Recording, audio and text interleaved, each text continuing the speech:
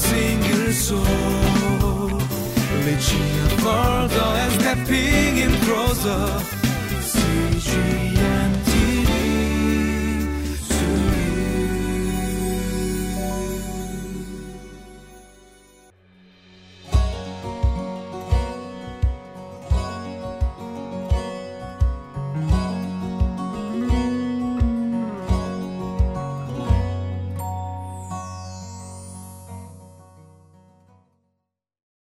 Hi, my name is Mike, and I want to invite you to join us here at Living Life.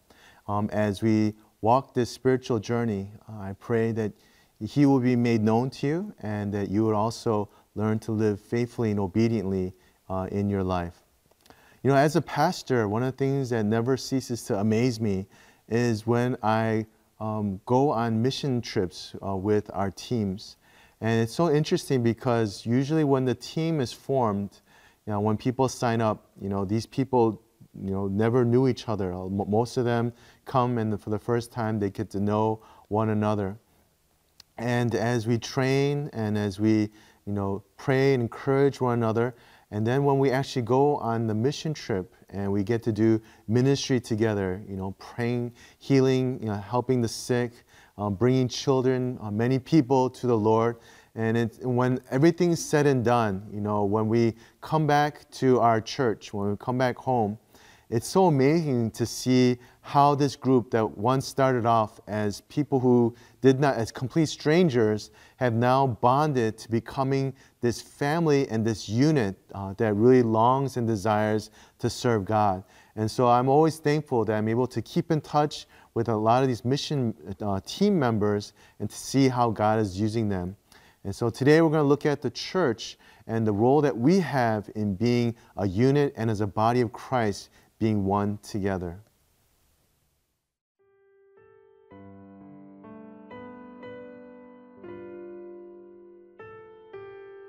Ephesians chapter 4, verses 1 through 6.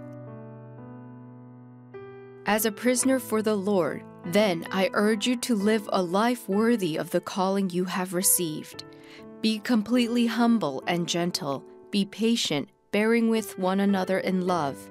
Make every effort to keep the unity of the Spirit through the bond of peace. There is one body and one Spirit, just as you were called to one hope when you were called. One Lord, one faith, one baptism, one God and Father of all, who is over all and through all and in all. And as Paul starts off this section on Ephesians chapter 4, he reminds his readers that he is in prison for the Lord, doing his work, and because of the ministry that he's been involved in, that he has been placed in this prison cell.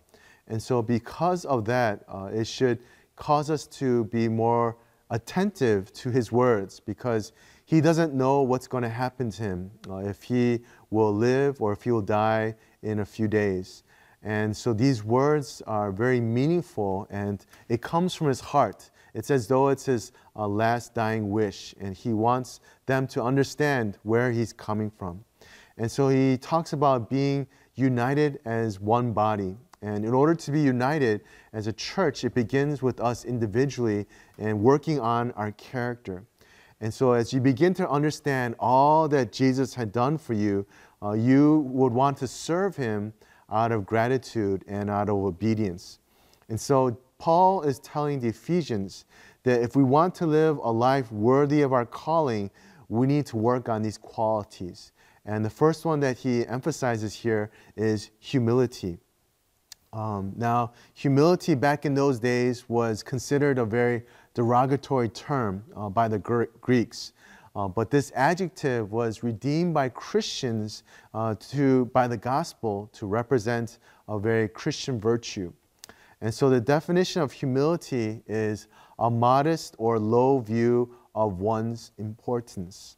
It means that you realize your own insignificance while you see the worth in other people. Now, you don't look down on others, especially those who have fallen, because pride can easily cause people to think that they are better than others when they're not. And so it's very important that we have humility when loving and serving those around us. But he also mentions here gentleness.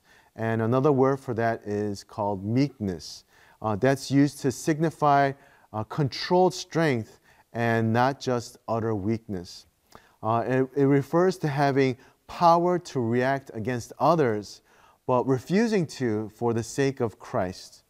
A way I can maybe illustrate this is, if you ever watched National Geographic or those nature shows, and one of the things that always struck me is how a lion would pick up her cub. Because they walk on all 4 feet, they can't just carry them with their paw. But the lion would pick up the cub by using their teeth. And they would grab the cub and carry them to wherever they're trying to go. Now, if you think about it, the teeth that they're using to grab this cub is normally used to hunt their prey for food. And so their teeth can easily break through flesh, bones. It can even pop like blood vessels and spinal cords. And yet that same teeth that is used to kill prey is used to gently pick up their cub. And I think that's the same kind of attitude that we need to have towards other people as Christians. And I know that it's very easy for us to use hurtful words or to use force or to get angry. But when we look back, we understand that gentleness is something that needs to be coming out of our lives as what Christ has done for us. And then he talks about patience. And the word actually means long-suffering, or means to be long-tempered. I know that we can easily get aggravated, when we're driving and when someone cuts us off, or when we're standing in line and someone decides to go in front of us. There are so many instances where we can lose our patience. But we are called here to bear with one another, knowing that what Christ has done for us, that we need to have that same kind of patience towards other people. And then the final quality that Paul talks about here is bearing with one another in love. And that final quality basically sums up all these characteristics is love. And love is essential. Love is what should power us. Love should be the foundation of all that we say and all that we do towards other people. Because if we don't have love, then what we're giving is just generated from ourselves, and it will not last.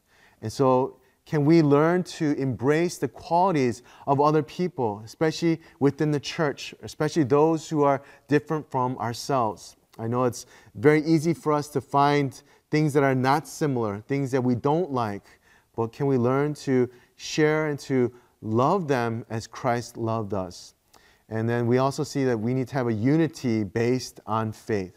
And if you notice here in the 3 verses, Paul repeats the word or the number 1 7 times. And so in verse 4, there is one Spirit. He's saying that there is only one Spirit that dwells in all the believers. It's the same Spirit that it makes us one, that makes us one body.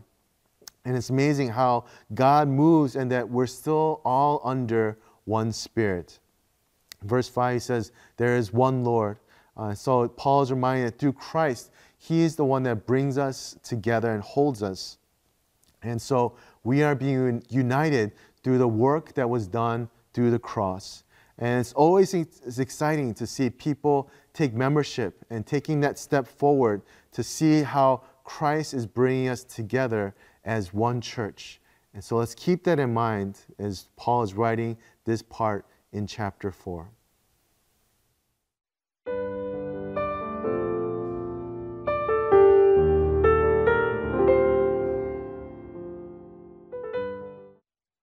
And so as we look at the church, I know it's very easy for us to point out the faults of other people and the shortcomings that the church may have, but it's important to also look at ourselves. And before we do that, because when we look at ourselves, we know that there are areas that we need to grow, need to be challenged, and we need to be sharpened in. And so may we look at the words that Paul wrote and apply that to ourselves so that we can learn to be submissive, that we learn to be gentle and be patient with other people to build up His body and His church. Let us pray for that. Dear God, we thank you that you've given the gift of the church to us, and we ask, Lord, that we can learn to play our part and our role in terms of really loving them, caring for them, and really learning to put others above ourselves. And so we know that we need your help and we need your power and your Spirit to work in us. And so, God, we pray that you would have your way in each and every heart that is listening today. We love you and we thank you. And in Jesus' mighty name we pray. Amen.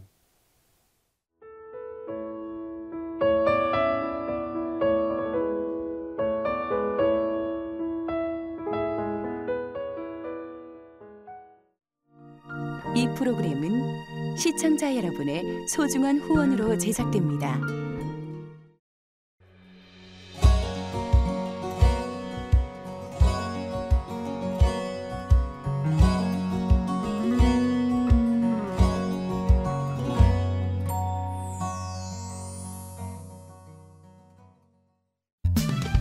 For a single soul, reaching further and stepping in closer.